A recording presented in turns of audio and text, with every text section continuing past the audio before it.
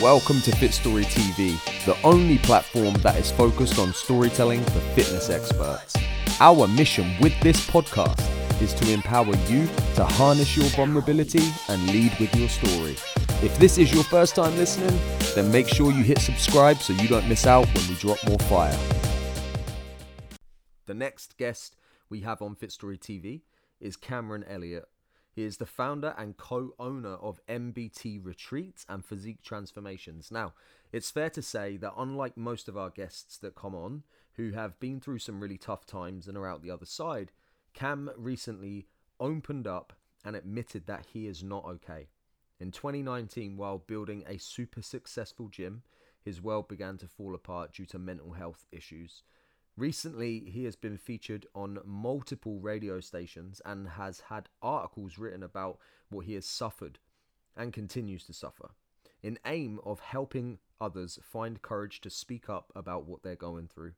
In this episode, he talks about love, loss, and severe drug abuse during the worst year of his life, and we're just so grateful to have had this conversation with him, knowing that he is on his way back to the top with a huge vision for 2020. Listener discretion is advised. Yo, what is going on? We have an epic guest lined up for today's podcast. But before we get going on that, I am here with my co-host, Perry Power, the man of the hour. What's going on, bro?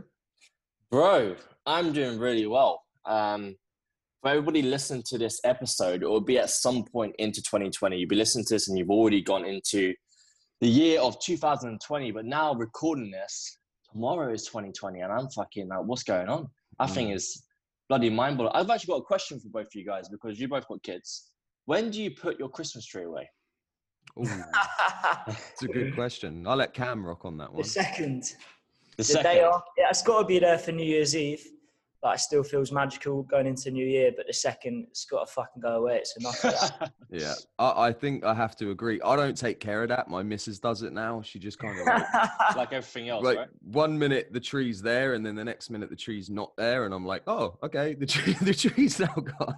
Oh, mate, if I had it my way, it'd be down on Boxing Day, man. God. Christmas is done on Boxing Day. See you later. That's brilliant. The time is over. No, that's it, man. So other than that, Perry Powell, you had a good Christmas? I had a great Christmas. Spent it with the family, spent it with the dog. And because I don't spend every year with my biological mum, right? I usually either spend it with myself or I'll go and spend it with my stepmom, or when my dad was around, with him as well. So this Christmas, I actually went and spent it with my biological mum, which I haven't done in a few years. So that was quite interesting to do. Good memories. It's nice. Wow, man. And what about you, Cam? How was your Christmas, bro? It was a bit of a different Christmas, to be honest. Spent it with the kids, which, you know, that's the most important thing for me, the only thing that matters, especially after the year I've had. But I kind of parted ways with my mum earlier in the year. My brother was the same kind of reason. So my dad was away. My stepmom, my sister now lives in Australia. She moved there this year. Wow. So apart from my kids, there was no family there. But yeah, it just kind of made me realize who matters most in my life and who's been there this year through the tough times and who deserves to be there. Man, I know you're very family driven as well, dude. You can see it radiates from you, man. So people that are listening to this podcast, some people may know you, some people may not know you. I'll just do you a quick intro and then we'll kind of like roll off the top. But Cam, I mean, we've been connected like probably coming up to 2 years now on Facebook, on social media, probably 18 months plus. And I've kind of watched your journey. I've watched kind of what you've been doing, what you've built. And to kind of summarize it for people that would be listening, Cam is what I would refer to as a seasoned entrepreneur. He's built multiple businesses and he's made some fucking waves in this industry and continues to do that. So you're the co-owner, but the founder at MBT Retreats, right? Which I'm sure that you can kind of dive into and tell us about, but I assume that's some sort of epic retreat. It's my assumption of it by the title. So the retreats came, it was kind of weird how it started, to be honest. We had a client who was a yoga teacher, and she used to take people out once a year to Bali and kind of put on these yoga retreats. And she was like, why don't we do like a co-retreat? You do the fitness, I do the yoga, and just spice it up a bit. We're like, yeah, like I've never been to Bali. At this point, I'd never traveled further than 2 hours away from home. And this was at the age of like 20. Like I spent, my younger years just grafting it out, bit of a rough patch in London. I never travelled further than like Spain or something, man. I think it was Tenerife with the lads when we were 17. Classic holiday. For 10 days with no sleep. That was the furthest I travelled. So when she said Bali, I was like, that's like 17 hours away. Let's do it. So did that, came home from it, and then realised like when we had the contacts and we had built out the itinerary, it was just easy to kind of do again without her and without doing the yoga and, still having the yoga in the mindset side to the retreat and the experience, but getting other experts in and just kind of paying them an hourly rate to come in and do that side of it. And then we just take the trip. Yeah, makes sense, man. Yeah, it was insane. So we've done 5 of them now. We've done 4 in Bali, and then we did 1 in Croatia. So we did 1 in Europe, but that was a terrible mistake that we'll probably come on to in a bit. Yeah. I'll never do a retreat in Europe again. It's just not the same. It was an absolute ball ache. We ended up getting a loan out there because we fucked up that much. And it was just, it was terrible. But mate, you got stories upon stories upon stories, man. I can't wait for that. It was mental, yeah. So the Bali, how we kind of structure that is we do daily training with them. So we actually hire a CrossFit gym out there now each day, which usually tends to be like a 15-minute coach drive from where the villa is. Take them there, state-of-the-art equipment, huge training facility. If any of you have been to Bali and been to the CrossFit Wanderlust, it's insane. It's like, I think they've got like 12,000 square foot now. It's huge. Wow. Biggest CrossFit facility you ever go in. Dave Driscoll, who runs it, he's like a famous model, and he was, I'm not into it, but he was the ambassador for Bulletproof Coffee when it started. Oh, yeah. And he's big in the CrossFit world. He's got like 100,000 followers on Instagram. He's a really cool dude, really down to earth. So we became friends. He was like, yeah, just hire you just hire the gym when you come over and just charge us an hour. So we've got that for the training. Then we get yoga teachers in, and then we bring other experts in as well, like chakra healers. So we met the chakra healer when we were out there. She's lived in Bali for like 8 years. I think she's actually from Finland or somewhere. And she went there, she met a guy, fell in love. He goes out, he actually goes out. You know, Dan, is it Dan, the guy that does like the bazooka shooting on the back of the boats and that? Yeah, Dan Blazarian, that's the... Dan Blazarian. He does his filming. Wow. That's her husband. He kind of does underwater stuff with manta rays and stuff, and she swims with them. She does this mermaid side to things as well. She's really spiritual. Like, you look in this girl's eyes and you're like, fucking hell, you actually... I had goosebumps just when I met her. It was crazy, like glowing blue eyes. So yeah, we get her in, and we get other experts in as well, like yoga teachers, etc. They come out on like bike rides through the villages, go into the local schools. So, but there's a real good balance of the physical side. Like, they lose weight, they lose fat in the week that they're with us, but the changes, more importantly, the changes and the shifts that we see in their mental space from when they get up, they're kind of got anxiety, they're really stressed out, all the traveling. The traveling, like for me, I'm kind of an easy traveler. I don't get plane sick. I'm cool. But like when they turn up to the villa, like they're so stressed out. And like within 24 hours, seeing a difference in them, in their headspace, just doing that yoga session, doing the training, being around people that are there for the same reason. Like, they want to make these shifts in their life. They want to go. I've just had an idea, man. What would be pretty dope is if you documented that. If you picked out a couple of people to really like deeply immersively document just that first 24 hours, that would be fucking levels, man. Yeah. Yeah, so we've done 5 of them. They've kind of been on the back burner since we opened up the gym. Like, we opened up the gym this year, but ideally going into next year, we want to do at least 2 in 2020. And for me, like, it's the only place other than when I'm with my kids where I feel at peace. You're gonna stick to Bali? You're gonna stay? Yeah, I love Bali. Yeah. I've been to Thailand with my ex. That was our first holiday together. But Bali, it's a lot more relaxed. And yeah, now that we've got the itinerary like nailed, we'll stick to Bali. Yeah, man. That Bali's got to be on the field trip for the Fit Story Company this year. It has, definitely. and San Diego. We are doing something in August in San Diego, so we're super excited about that. But Street, bro. Sorry? Yeah, Fitzroy Retreat. Bro, it's in the works, man. It's in the Yeah. works. So you also run a successful online business, right? You, and I love the name of this. It's the Bikini Bod Project. So I assume then that you work with all women, and I'm sure that you're going to kind of dive into how you help them and stuff as we go through this episode. But this year was big for you in business, and I know in personal we'll get into that, but in business this is a big year for you, man. You've opened up what possibly is one of the dopest looking gyms I've fucking ever seen. I watched the whole launch of the gym. This is the gym now, so it's so sick, man. I mean, look sick. at that is sexy. For any of you that can't see that, because obviously this is a podcast, when you go connect with Cam afterwards, and you'll be able to get a look in it. It's a phenomenal facility. So I kind of like watched all of that launch, and I really do love it, man. But I'm really stoked to get this one going, bro. I know that you have a powerful story. I know that this is a story that's going to help other people and certainly change the narrative for other people. And I know that you're still going through some of the things that you've been talking about on social media recently, but that's what's going to make this super powerful, because you know, it's kind of like when people, and we'll kind of get into the mental health side of things, but normally when people have severe mental health issues, everything in their life falls apart. It isn't like the one thing or two things. It's like a lot of their life falls apart. Whereas you've sustained and grown businesses, as well as kind of battling with some internal demons, man. So I think that's why this episode is going to be so powerful, because I want to get an insight into how your mind works and what the story is that you're telling yourself today, man, to continue to do what you do at the level that you do. So, dude, are you ready to share your fit story? Let's get this done. Let's do it. Epic, man. So I read the post, and I just mentioned it a second ago. I read a recent Facebook post, and honestly, there's two things, and I said this earlier. One, you're a really talented storyteller, mate. I don't know if you know that, but you're Really a talented. super fucking talented storyteller. And two, I can actually relate.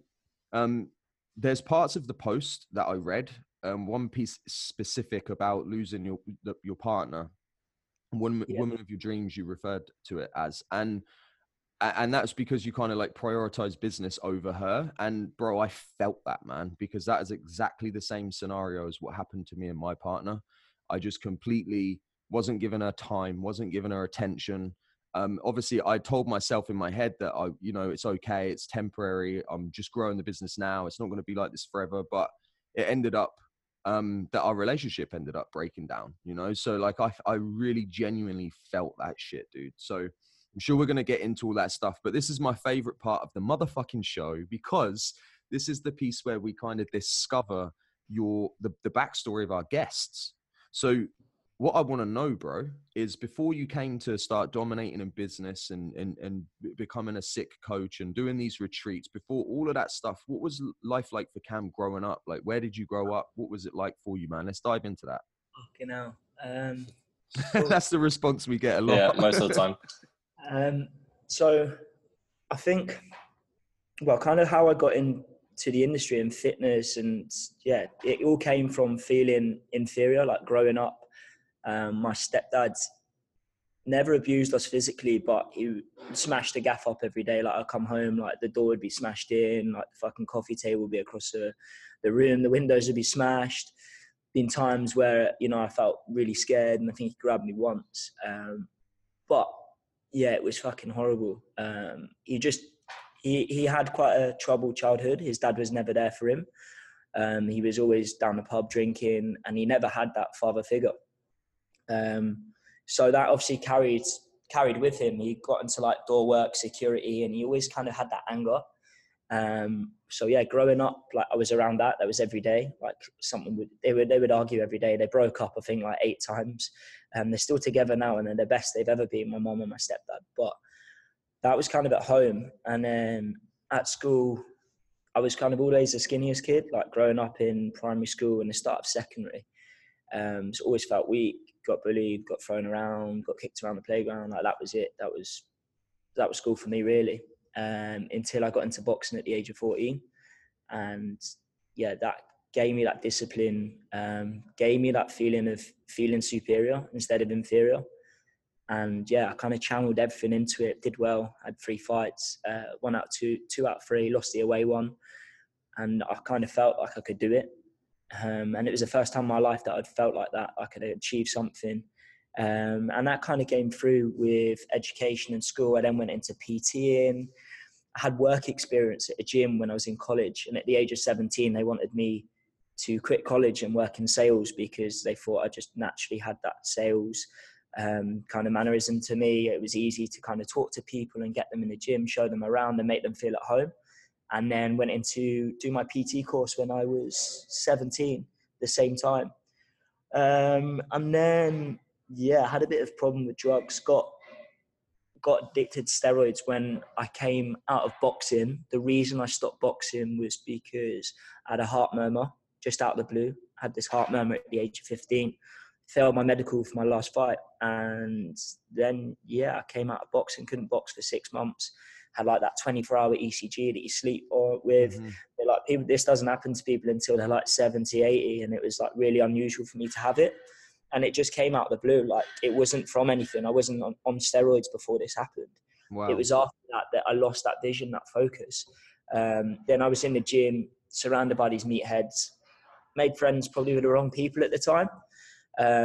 Got onto steroids at the age of 16. And then, yeah, it was like coke, pills, like every weekend. It was bad. Say every weekend. It was probably like 3-4 times a week. Bro, do you know what, man? Our stories are fucking so similar. Obviously, you know my story. You've probably read a lot of my posts about it, but just kind of like unpacking some of what you said already.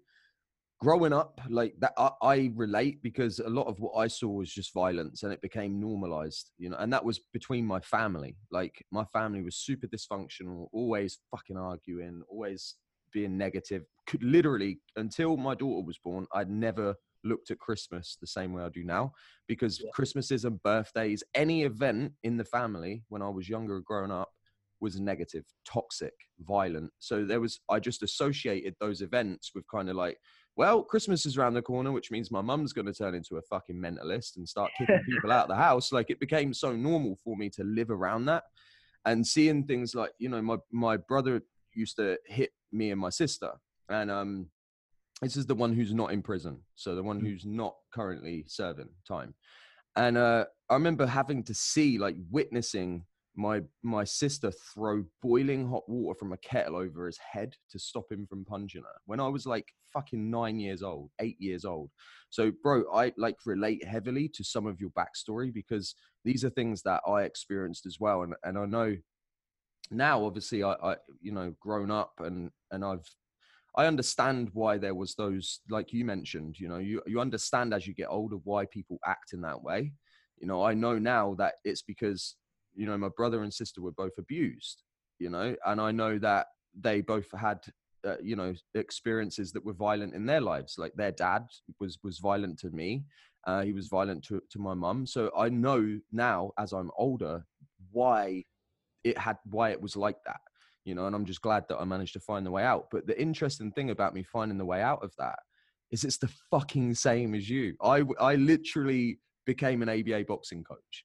And that was kind of what transformed everything for me. To see the change in my mindset from doing something physical. And I'm actually writing a post about this now, about how our physical state, when we control that, it trickles down. You know, it does. I believe that when we look after our body and we look after our habits, our behaviors, it trickles down. It doesn't always, for me, I don't think it started with mindset. I had a shit mindset, but a great body. And I've had to develop my mindset over time, but it trickled down from having that sustainability with my physical appearance and what I look like. So dude, there's so many things that I could unpack about your story that just relate so heavily to mine. But what I'm interested in hearing is this point of your life where you started to do steroids quite a young age. Yeah. What was the main driver behind getting onto gear? Because I know for me there were certain reasons, but what was the main driver for you, man? I think always feeling like the skinniest, and obviously for the whole of school it was like that. So when you had the opportunity to be the opposite of it and you see other guys in the gym that you know, we're meatheads, and like, people look at him like he's a fucking monster. You're just like, you know, you just want to be part of that. Well, at that age when, you know, you're young and naive and you haven't, like, I lost that drive for the boxing because of what happened. Like, that was it. I had no focus. So it literally started like that. It was in the change rooms. There was this guy in there, dodgy guy, and he was like, you know, do you want some Dianabol? And like, here's a course, and did 20 weeks and put on a stone. And then, yeah, it got to my head, and it did get to my head, and it fucked me up. Along with doing coke at the weekends and everything else into the mix. Becomes addictive, doesn't it? You know, yeah, when you start seeing them. The turning point wasn't, like, I moved to London when I was 18 by myself, not to go to uni. My car got raided. I was at a bunker party, and we had like loads of mephedrone, it was Class B drug, in the glove compartment. We got back to the car and it was about 2 a.m, hallucinating, seats back. I didn't think of the police or anything. It was kind of out the way. Then I had these torches in through the window. Fucking cars getting knocked on. I'm like, fuck, still tripping out. Couldn't even get up. The engine was warm, but the keys weren't in the ignition. And it's the only reason I think it didn't get put inside, to be honest. It searched the whole car, found the drugs, emptied my whole boot. At this time I was moving home. I just had a fight with my brother. So my boot was literally full of cardboard boxes, and he got all my like valuables, like I'm talking like christening gifts and shit, and just threw it around the car park. It was fucking mental. And then he was like, I'm gonna set box around your house. And I was like, you can't do that. I don't live there anymore. My mum's there, and you know, she'll never forgive me. And they didn't, but it was scary. And I had like 3 police interviews after that, trying to get out whose stuff it was, and obviously find out who was above me and who was dealing it, as they always do. Didn't give any names. And when that was over and they couldn't get anything out of me, I was just like, fuck this, and just moved to London, started a new chapter out there. But to be honest, it got worse. Was out scrapping every week. There was in one night where I went out and didn't have a scrap. I would just be in bars. Somebody would say something, turn around and just fucking knock him out. And that was it every week for a year. And then got a phone call off a friend back here, and he gave me the opportunity to come back and work in a gym and be like a personal training manager, like a fitness manager. And I was like, sound. There was no guaranteed wage. It was 50-50 commission basis. I was like, I need to do something. I was coming home from work. I used to commute for about 3 hours a day, an hour and a half to work, an hour and a half back. Would fall asleep on the bus pretty much every time coming back from work in London. One time woke up in Essex, which was a 2-hour drive. Then I'd get back. Like, that was literally my life. I was fucked, man. I'd get on it, live off Red Bull all day. I'd get like the Subway meal deal, and it was like that for a year. It was fucking, my health was in a very bad place. Lost a lot of weight, and I was like, yeah, I need to do something in my life. Like, even though I moved to London to kind of get away from here, it got worse. So I need to start a new chapter. I need to go back. Let's just give it a shot. Came back, did really well. Was probably making like 4 or 5K when I was 19, just from PT. Was doing a stupid amount of hours, but I was doing well. Anyway, the drugs didn't stop. They carried on into a point where I ended up in intensive care. I had a fit in town. The first one lasted like 8 minutes. Like, if we didn't wake you up 30 seconds, like if you didn't come around that fit 30 seconds in, like you would have been dead. Like, that's it. I woke up in intensive care. My partner at the time, XX, was in a serious relationship, was at the end of the bed. And then my mum was there in tears, and it was fucking mental. Just woke up. We're still like hallucinating. I was still seeing triples of like nurses and that. And they were like, we had to restrain you last night. You're like, fucking, after you came on the fit, you were swiping everyone. And they literally like had to tie me to the bed. It was mental. And that was the turning point. It was waking up in intensive care, seeing my mum in tears, my partner at the time, breaking down. And we're like, fuck, like, this needs to stop. They do say that we have to reach rock bottom before we climb to the top, you know? And I just had shivers just send up my spine, man, because honestly, dude, our stories are just, mate, they're almost identical in the not just in the events, but in the way that your story formed.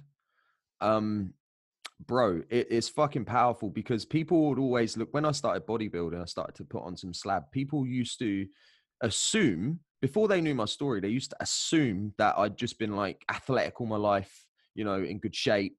I've been training a long time, you know, in the gym, banging weights. Like, people just assumed those things before I actually shared my story.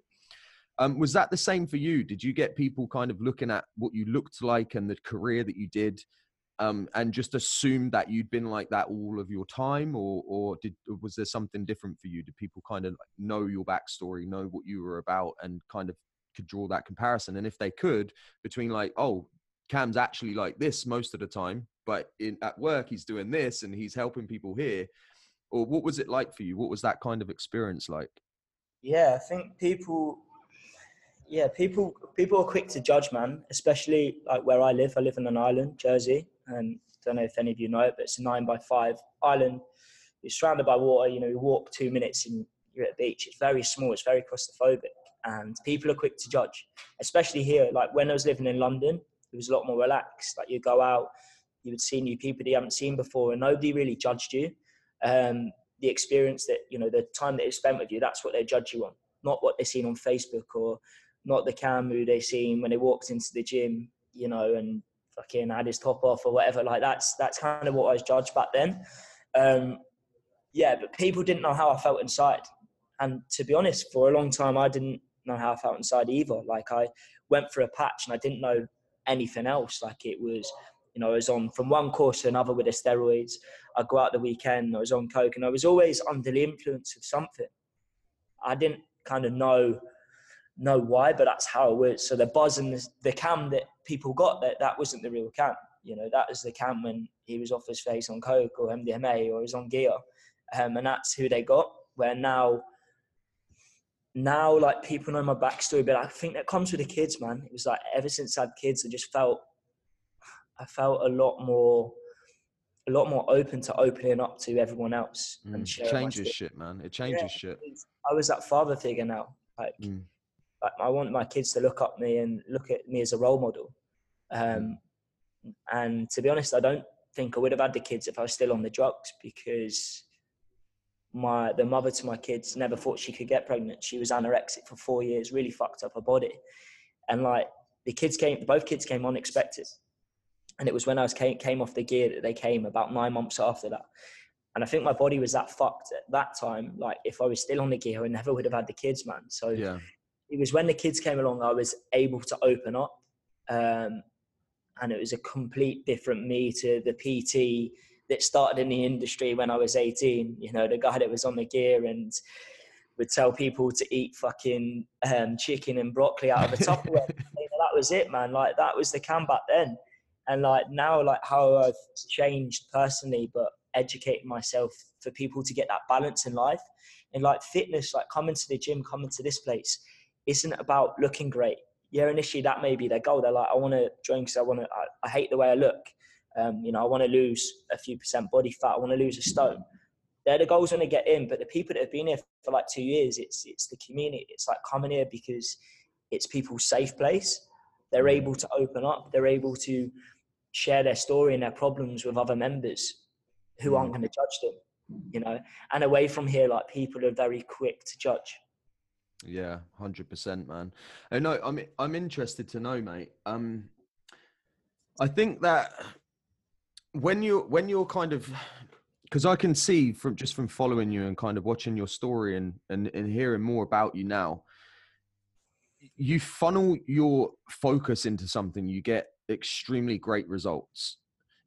And the same thing happened with me. If I funneled my focus into like my status as for popularity as a drug dealer, then I'd get great results. You know, more people would come and buy off me, and more people would be doing my drugs, and I would be doing more drugs, because that's where I'm funneling my attention and my focus, and my time, and my energy. So because normally what happens is, this is what's so kind of different about your story. Normally, when you funnel it into like one thing, for example, boxing or fitness or whatever, to whatever extreme you want to go, but when you do that, normally it kind of develops other things as well. You know, like we said at the beginning of this podcast, it trickles down. It goes from controlling the physical state, and then just as a byproduct of doing that, it trickles down. So like your mindset, and then your business, and yada, yada, yada. But for you, it wasn't necessarily like that. It was kind of like you were burning the candle at both ends, because you were kind of going hard over here with your training, with your gym, like focused over here. But then at the same time, you were still partying and focusing attention here. Yeah. That shit must have been fucking hard, man, and super taxing on your body, man. Super taxing. Yeah, it was. And like, I look back and like, how the fuck did I survive that patch? Like physically, like how didn't that stuff kill me? And I think, you know, I'm really, really lucky to still be here and, you know, be on this podcast and tell the story.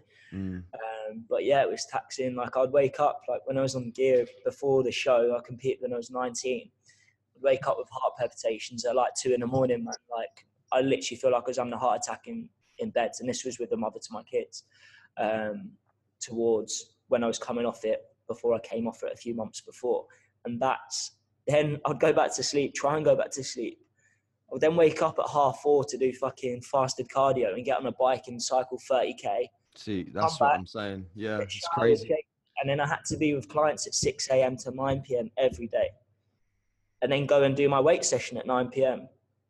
Lost my license. Firstly, can I just say, can't knock this motherfucker for the dedication. I had that fit in town that was saying I end up in intensive care.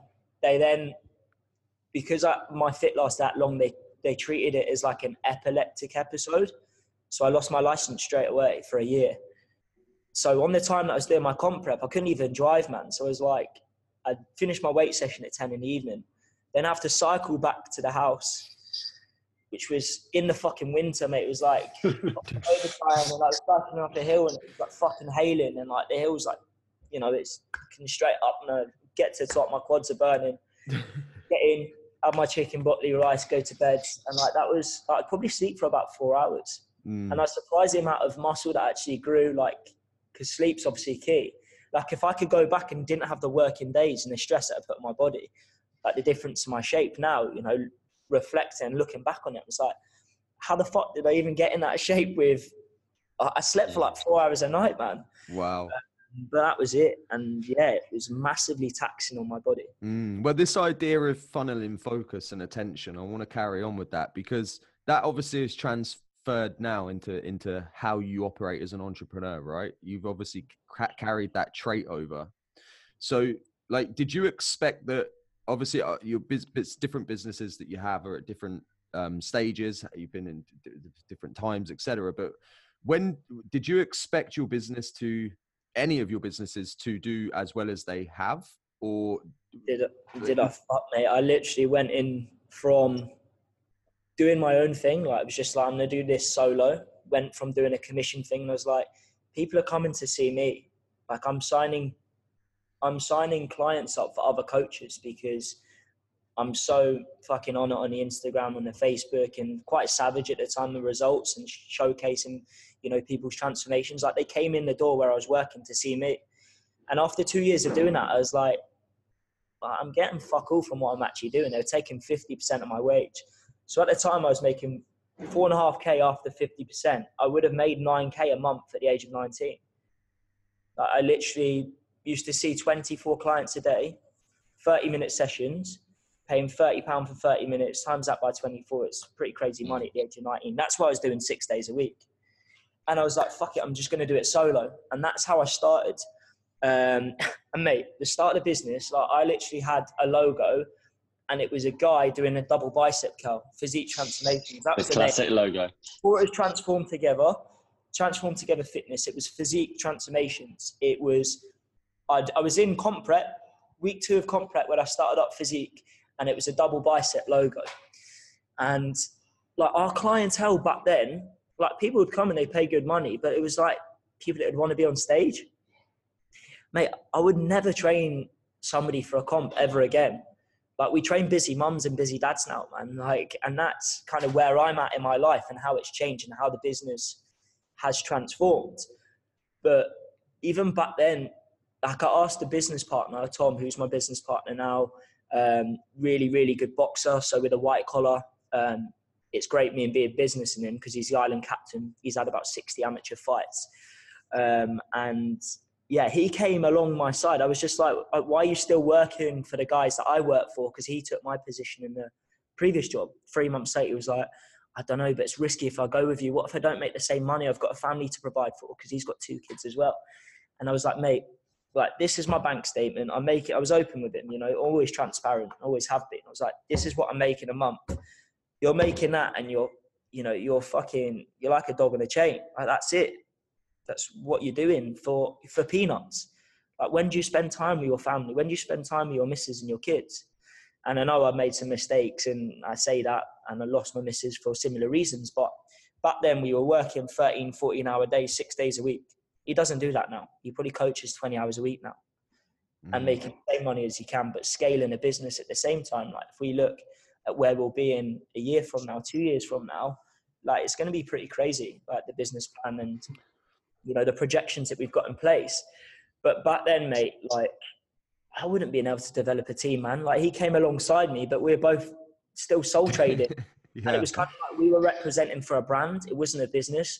We were both doing our thing, showcasing the results on the same platform. But it was a fucking mess, mate. Like, we used to take cash payments. I haven't taken a cash payment, apart from ticket sales for the white collar, for maybe 3 years now. Classic entrepreneur journey, really, because you learn on the job. It's an OTG, isn't it? Like, you just learn on the job. I think, like, if I got my house raided back when I was 20, I wasn't a drug dealer, like, similar to your story. Yeah, I probably had 20 grand like rolled up under my bed. Yeah, it's crazy. That was from like 6 months of work, like, just rolled there. Like, that was it. I'd take so much cash, and I was just like, I'll just put it there, you know, for a rainy day. Or we booked a holiday to Thailand, which was like 5K, and it was just cash. That was it. And it was all legit, but it was nothing in the books, you know? And that was what business looked like 5 years ago, before the kids came along and before we started to develop a team. And now we've got somebody that takes care of the finance. We've got a membership service manager she's like a PA, but she does all the back end, the booking system, signing clients up from trials to reoccurring members. That's what she does. And then we've got 2 full-time coaches and 2 part-time that will be full-time in the next 3 months. And myself and Tom, he's more on the gym floor doing the staff development, where I'm more back end. I like Facebook ads. I like, you know, meeting people if they're struggling and kind of doing consultations with people. I like all that back end stuff, corporates, public speaking, go in with the InBody machine and, you know, speak to 30 people and get them in the door that way.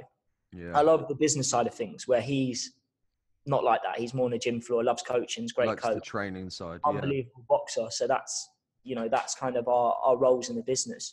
We both do different things, and we're both good at different things. Makes absolute sense, man. Just delegate. That's why it scales. Yeah, and that's why it scales, because you, like, imagine if I was doing the same stuff as he did in the gym floor, like, the other stuff wouldn't get done. So the business wouldn't scale. You'd do it all right, you'd get by, but I don't want to get by. I've got a family to provide for, man. Like, I want to do great things and let them see the world. But 5 years ago, like, if I was in that position that I was in compared to where I am today, none of that would have happened, man. Like, it wasn't a business, man. I was my own boss, and that was it. It wasn't a business. I didn't have a business back then. That's 2 things to bring up there. The first one is, me and Matt we had that conversation in the beginning days of the Fit Story company.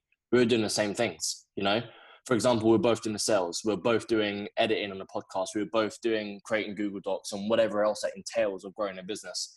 And it had to get to a point where we were like, we need to, right now, split these tasks. I do A, you do B.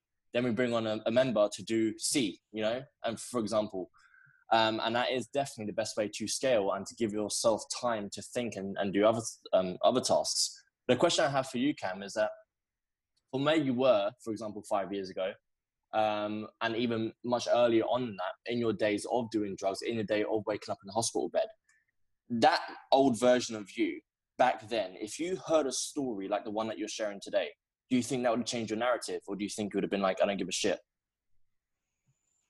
No, it definitely would have made me think, man. And I think, like, back then, like, a lot of, especially guys are speaking up now, like myself, like you guys, like, you know, the other guests that you get on the podcast, they're speaking out about mental health and their struggles and the demons that they've been fighting for years. It's taken a lot of time for people to be able to do that. Like 5 years ago, very few guys spoke up.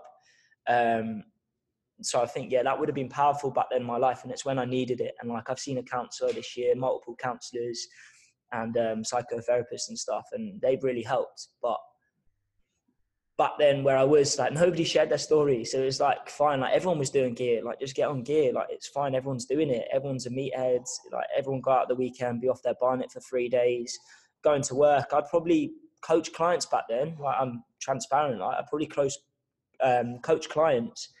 And I remember, like, I took a group session and I was still fucking tripping. Like, I'd gone from a festival, slept in my car for 2 hours, gone in, training 30 people, mate. And like, I was looking at clients and there was 3 of them. Jim's busy today. Why is Jim so busy today? And like, the session was just going on for ages. And I was like, what the fuck? But that's what life was like. And nobody shared their stories. And yeah, I probably wouldn't have made the mistakes. And yes, I've learned a lot of lessons, but I've also made a lot of mistakes. And if I had somebody back then, like a role model, somebody that shared their story, somebody that I could relate to, then I think things would have changed a lot quicker. You know, I think so too, man. Definitely. What's cool is, obviously you have used storytelling in your business as well. You've kind of been, like you said, you've been sharing your story more recently. Do you think that sharing your story has helped with the growth of your brand and your businesses? 100%. I had a guy in here, literally we started this podcast at 10? He was in with me at 9 for his induction session. And he was like, fucking hell, mate, I cried when I read your story yesterday. And this is a new member, yeah? He hasn't even got me on. He's seen my Facebook post from somebody sharing it or commenting on it who was a mutual friend. And that's, you know, how powerful social media can actually be. And he came in, he was like, this year's been rough for me. I've lost my partner. She's gone off with another guy. Like, we've got a kid that's 2 years old. And I've put on like 2 stone. I'm just feeling really depressed. I have like 5 fucking hazelnut lattes a day, one just before bed. And like, you know, I've put on 2 stone in the last 3 months. Like, I need to change my life around. But he opened up to me and he's only just met me. And if I didn't share my story and didn't post that thing yesterday, I don't think he would have said half the amount of things that he did to me there today in that session. And that's like day one of walking through the gym. Like, that guy is going to be with us for a very long time. 100%. Yeah. And this is the thing. We always talk about this. We say that when we share our story, it gives permission to others to do the same. And it really does. It like allows, when we open up, like, people see vulnerability as a weakness. And we talk with our clients about vulnerability being a superpower. You know, being able to open up and embrace and master your vulnerability can bring you so many different rewards, you know, in the respect of both your personal and your business development. You know, personally, you are opening yourself up and owning your story and being able to share vulnerably means that you get this internal upgrade. You know, you realize that you're not the villain of your story, and that, you know, you can change things and you can write your story the way you want. And from a business perspective, like we said, like Cam's just said, opening up on that post meant that this person felt connected and a bond that's now there. It's developed. You've developed know, like, and trust extremely quickly, rapidly, in fact. So, man, 100%. And thanks for kind of validating that, because, you know, we've been doing this a while now. We know how powerful storytelling is. And when it's validated by other people that are doing the same thing and sharing their story and seeing the results as well firsthand, for anyone listening that is still in that space where they're just unsure as to whether or not to share their story or how vulnerable to get, hopefully that can be the thing that gives them a kick up the ass and get them to do it, because it's powerful, you know? Yeah. And I think, like, on that point, you're always going to get those people that are quick to judge you. And they're like, back then, when I started sharing my story and opened up about steroids and, you know, being on them for, like, I think 5 years on and off, people were like, oh, so you've been training clients and you've been on gear. Like, that's not right. I'm not going to train with you. And you're always going to get people that, you know, they perceive people as being bad because they made wrong choices. You always get that. You always get a handful of people. But like, I looked at them people and like, they've never paid me any money. Like, they've never trained with me. They don't know who I am personally. They've just seen a post, seen steroids and been like, fuck that. Like, he can't be in the industry. Like, he's an embarrassment. And I was meant to go in, I was meant to be part of a personal training course over here in terms of the education process. And this is the true thing, one of the people that was at the course was an ex-police officer. She kicked off a fuss because I was meant to be going in to speak and I'd been on gear. So she didn't want me there and she was going to drop out of the course if I turned up. an ex-police officer. That's how I was judged. You know what's interesting about it, man, is that people's bias against things like steroids and other stuff, like it could be anything. It could be a car. It could be certain type of food. Like people's bias is against that thing is all based on their fucking story. It's interesting about steroids is that most people that have like a negative bias against steroids haven't actually had any personal experience with steroids or with people that have taken steroids. So these stories that they've created in their mind, you know, steroids are bad and steroids will kill you and steroids are this, and it's based on the story that they've lived or they've told themselves or that they have actually been told, which is crazy to me because, you know, I've taken steroids. Do I demonize them? Do I do them now? No. Do I demonize them? No. You know, because I've had personal experience with them. Before I took steroids, did I have a bias against them? Yeah, because I've been told this story that steroids would give you gyno and steroids would make you violent and steroids were going to make me, you know, attack people for no fucking reason whatsoever. And that's the story that people were telling me. I was told a story that formed a story in my mind and a belief about something that I had no fucking experience with. Since doing them and I like overcoming that, my brother was the person that introduced me to them. From doing them and having experience like one-to-one with being on steroids, I can tell you that none of what any of those people said was actually fucking true. I didn't start attacking people randomly. I didn't have a temper. I wasn't violent to people. Like none of that stuff actually happened. And it's just the same. This is why storytelling is so important. All of that stuff happened to me, by the way. And that's the thing. That's the thing, isn't it? It's like, it's not, that's why the bias thing doesn't really make sense, because it's different for everyone. Like everyone is going to have a different reaction to something. Yeah. Like I said, even with, you know, there's people that have a bias against people, you know, vegans, for example, like, you know, and there's this bias against meat eaters, you know, they're like, no, meat is bad for you. But then there's tons of people that live healthy and happy and for long periods of time that eat meat every day. So there's always going to be that thing. And that's the power behind storytelling, is that you're giving an account of your experience. And whether or not that's going to be relative to someone else is not up to you then. That is whether or not they believe the lie that you've told or the story that you've told. Because it's not truth and it's not lie. It's whatever the person decides that it is. Do you know what I'm saying? So it's just an interesting thing, man. Again, multiple reasons why I fucking love storytelling, but it's just so deep, man. We can get real deep into it. But bro, we're kind of going to wrap this up shortly, but there's a couple questions that I really have just been itching to get them out. And the first one is really about, you know, like the stories, and we'll keep it on the subject of storytelling, but, you know, stories are what we speak into existence and what we believe and what we live out, like what we actually do on a daily basis. And it all goes into the story that we're living, like today, right now. And equally, if we're speaking a story into existence, we're believing that story and we're acting it out, it can be the reality that we live is the story that we're telling ourselves in essence. So I'm interested to know what the story right now that Cam is telling himself about his life and his business and his growth for 2020. Like, what's the story that you're telling yourself? Because I know the answer to this question would be quite deep based off the back of the post that you just done. So if you want to kind of give people some context, talk about the post that you just released, and then talk about kind of the space that you're in right now with the story that you're telling yourself about the growth of where you're going next. Mm-hmm. Yeah, so we'll talk a little bit about the post first, yeah? Yeah. So this year, for those of you that don't know me and haven't read the story like Matt and Perry, it's been a roller coaster to say the least. A few moments that have kind of stood out. I think the start of the year I lived with this guy. Broke up with my partner last year, then we got back together. But in that time between, this friend that had been in my life for 5 years, somebody that I called my best mate, took me on his door. He was like, I've got a spare room, stay in there. You know, it's cool. I don't want anything out of it. It's a spare room anyway. Nobody stays there. I was like, this guy's fucking sound. You know, he's been my mate for 5 years. I trust him. Opened up to him, probably told him more than anyone in this world knows.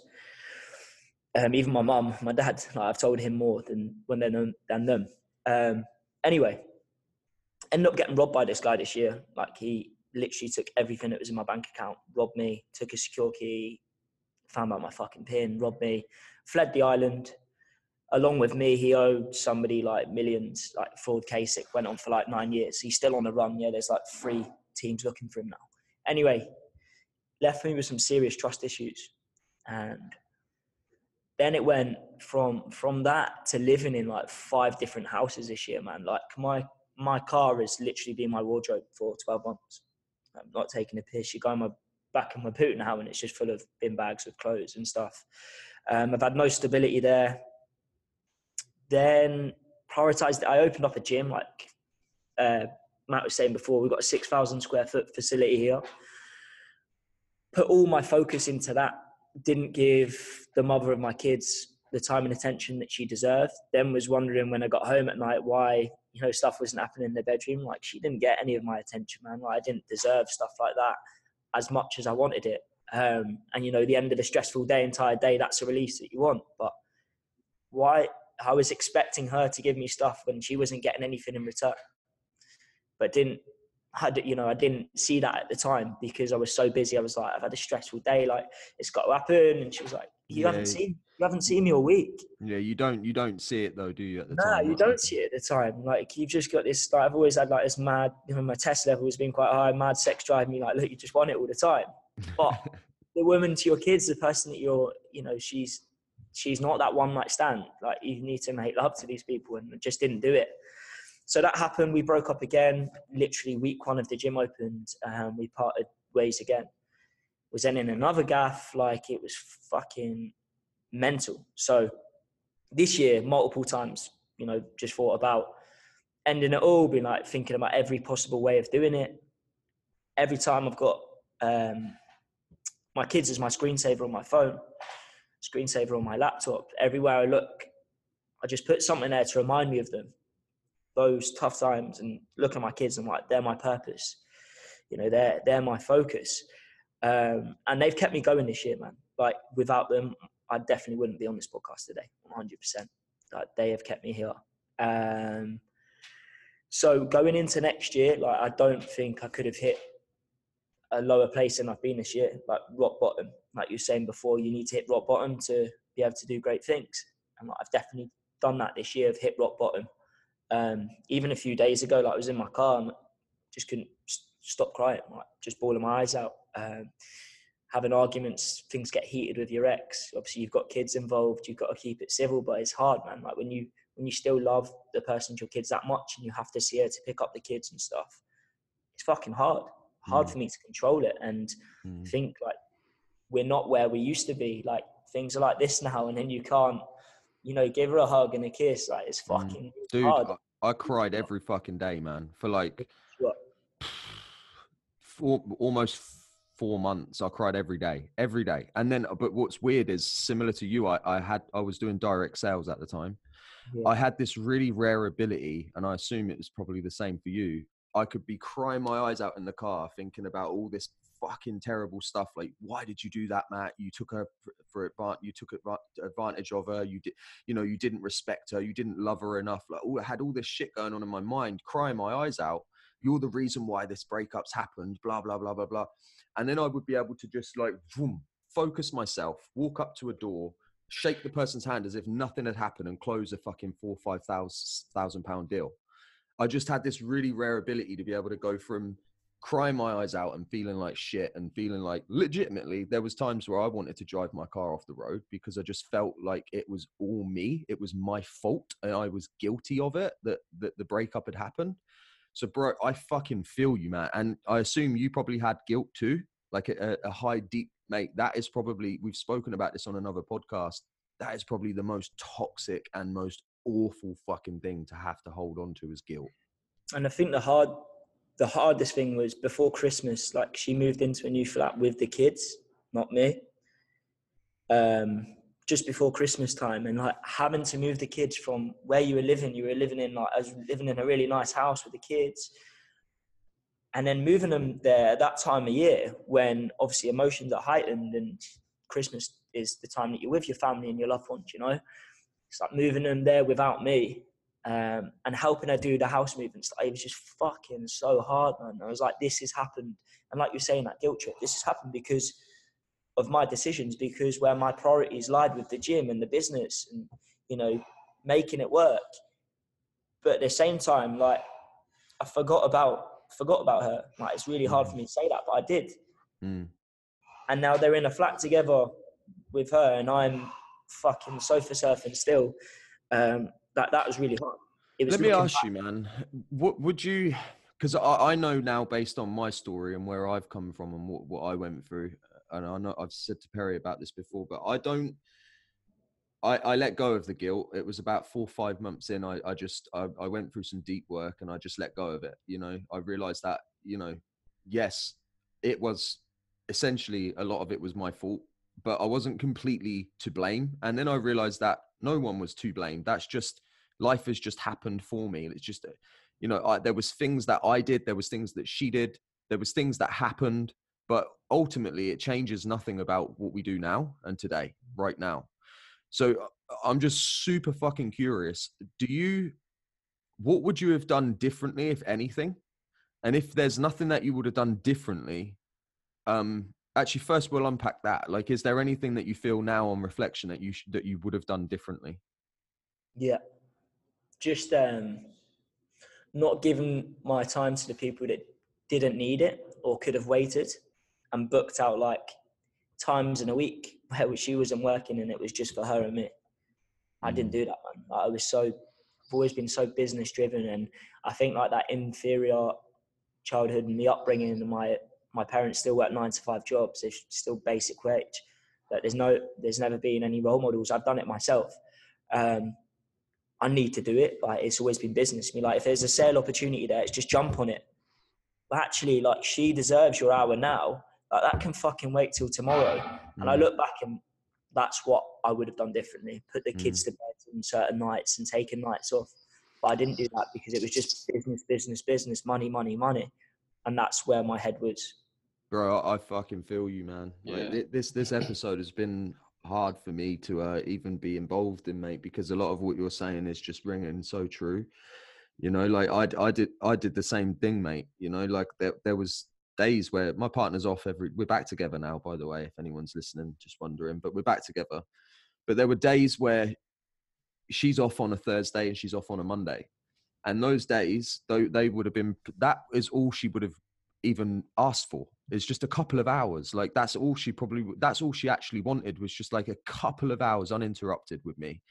But my mind, similar to you, I grew up with being in poverty most of my life, you know, until I started drug dealing, where I made loads of money. And that's where the entrepreneurial thing happened for me, I think, on reflection. But because that's all I ever saw, was like struggling at Christmas, struggling at anything. You couldn't go out for lunches, couldn't go out for, you know, couldn't do anything. I have this really fucking deep desire burning inside of me to create a life for my daughter now, that she doesn't have to experience any of that. Like, I don't even want her to fucking know that, well, obviously I want her to know it exists because I want her to have perspective, but I don't want her to actually experience it. You know what I'm saying? And I have this deep burning desire to grow my business and to grow what we're doing with the Fit Story company and to develop as hard as I possibly can. But what continually keeps happening, and this is something I battled with this year with my partner, is, and I don't know if this was the same for you, but it'd be interesting to know. We spoke earlier about identities and how our identities shift. And when we're in a relationship and one person is super fucking focused on business development, personal development, that means that you are going to grow. You're going to grow in this direction. You're going to start developing and growing. People who don't do that, who aren't an entrepreneur, who don't understand business to the level we do, who don't graft it out and have that passion inside to develop and grow personally, business development, spiritual, etc., they stay here. They're not growing in the same direction as us. Yeah. So what happens is we got together here, and this is probably the same for you and your missus. We got there here. This is where we both were. We both in jobs. We both quite fixed mindset. Then I started to do bodybuilding and I started to grow off this direction. She couldn't understand why I was prepping meals at 11 o'clock at night and getting to the gym at 4:30 in the morning to do fasted cuts. She didn't understand that. She had no idea why the fuck I was doing that. All she saw was, you're not at home. You're not putting Millie to bed. You're not doing this. You're not spending time with me. So what happened is, the more that I grew down that direction, I started to change my physical state. Then at the end of the bodybuilding show, I realized that I was capable of anything. And I started to then go heavy into mindset and personal development, which actually just done this even more. And it just created more of a fucking distance between where she is and where I was going. And I think that's one of the biggest problems for people in relationships, in entrepreneurship, is that if your partner isn't inclined in the same way, you know, they don't want to develop in the same way, and that's okay. We can't force it on them. My missus would never want to be an entrepreneur, and I can't force that on her, that life on her, and get her to mold to that. But equally, she can't do the same to me. Yeah. She can't stop me from growing in the direction I want. So just hearing me talk about that, was that the same kind of experience that you had? Yeah, man. Like when we got together, she moved back to London. It was mad because we were best mates moving up. Growing up, we lived in London when I moved to London at 18, together as best friends because she was the sister to my best mate. It was and then she came back. She was like, "Oh, let's just go for food," and then like it was just there's a spark out of nowhere, and it was fucking weird because we knew so much about each other. But when she moved back here, she's her own boss, by the way. She is an entrepreneur. I wouldn't say she's got the same drive as me, but she's got a dance school and she's doing her own thing. Like she is her own boss. But she has a lot of limiting beliefs from other things that's happened in her life and her childhood, which we can say for another day. But we were PTing together, like as well as her doing part-time dance teaching, she worked for somebody else when she came back. She got that opportunity, moved back for it. I was like, well, you've got 20 hours a week, just PT with me and I'll get you clients, and got on a PT course. And that was the life we lived together, you know. It's like we're at work, then we go home same time, enjoy the dinner together or whatever it was, go out at the weekends. Like that's how life was. We were doing the same thing. We were on the same journey. And then when she had kids, I had to work more than ever before to provide for a family now. She had more time at home. And yeah, like you were saying, I started to grow and we just drifted, man. We just drifted. And that gap gets bigger. She wasn't PT and she was dance teaching. She then went by herself. Our hours were completely different. Like that time that we had before, you know, at a honeymoon period, and we still would had that now, but life happened and threw a lot of shit at us that we had to deal with. And that's, you know, we did part ways. And like I said, I've got a lot of regret and I've got a lot of guilt, but yeah, 100%, man. Like that was life. It happened. Yeah. The best thing is just removing the guilt, man. At the end of the day, dude, these things happen, and like Tony Robbins says, life happens for us, not to us. And over the years, I have come to really believe that. I used to think it was like just some funny way of saying things, you know, sounded cool or whatever. Yeah. But the truth is that it fucking really does. Life happens to us, for us, not to us. There's always a lesson. There's always something that we can learn or take from the experience that does actually help us grow even further. And it's all supposed to go that way. Guilt is the number one. Fuck, man. Jesus Christ. Those 4 months I lived with that shit. That was the number one thing that was just, it was horrible to live with. Guilt is a killer. I remember with my ex, we were together for 6 years, and before, Cam, similar to you, before we started dating, we were best friends. We met in college. I was this person, she was this person. 6 years later, she was still kind of the same person that we got together with, but I obviously was not the same. I was completely different. And then I went to New York for an event, and I came back, and then she broke up with me. And we're still living together. We had to stay living together for another 8 months in the same house. And it was an interesting experience. And sorry, there's dogs barking next door. I don't know if you can hear that. I can't really tell them to shut the fuck up because, and it got to a stage, right, where I had a lot of guilt, and I didn't know, I thought, oh, she's just fallen out of love with me. And I was like, people don't just fall out of love. There are things that happen over a certain period of time that lead to that. And I realized that I never gave, her name's Abby, I never gave Abby the time of day, right? I was always at business. And then when I came back, our sex life wasn't happening, right? Because none of us wanted to do it. And we ended up breaking up. And now I'm with a new partner. But it's interesting, the amount of experiences and lessons that I have learned from my previous relationship that I'm now bringing forth into this new relationship is fucking insane. Like, for example, today, we're going to be planning January into Google Calendar and blocking out times that are non-negotiable that we're going to be spending together, whether it's a date night or whether it's an activity on a weekend, for example. Things that I know are paramount to relationship growing and sustaining. This is powerful, man, because this is exactly what we were just talking about, right? It's like you've now learned things that you can carry on into the next chapter of your life, man. So, dude, I know we've got to wrap this up. I know I'm conscious of your time. I know you're a busy dude with the gym and everything that you've got going on. But, mate, I want to say first and foremost, just thank you so much, man, for turning up and for just delivering your story in the way that you did, opening up and being vulnerable, man. That means fucking everything to us as storytellers and as, you know, owners of this podcast, because this is really why we do what we do. It's to give people this space to be able to share their story, and we know that this goes on to help so many people, Cam. So thank you very much, first and foremost, mate. Welcome, bro. As long as it does, you know, people can relate to it. Like, I don't mind giving anyone the time of day if it can help them where they are, and they can meet me where I am right now, and they just take one thing for it that makes a difference and, you know, changes something in their life. Then, you know, I'm fucking grateful for that. Means something, man. So last couple things, 2 questions. 1, where can people find you? And 2, what's the second question? Do I have a second question? Where can people find you? All right, cool. So I've got Instagram's probably the personal one. So that's Cameron Elliott. No, sorry, fucking, it's not. I've changed the name about 3 times. It's Cam the Dadpreneur. I shouldn't have forgot that one. Cam the Dadpreneur. We'll make sure we pop it in the show notes as well. Just in case anyone... Cool. And then the gym's TT Fitness .je on the Instagram, on Facebook, Transform Together Fitness. And then we've got Transform Together Promotions, which is like a white collar business. So if anyone wants to come to Jersey to see some amazing shows, that happens 3 times a year.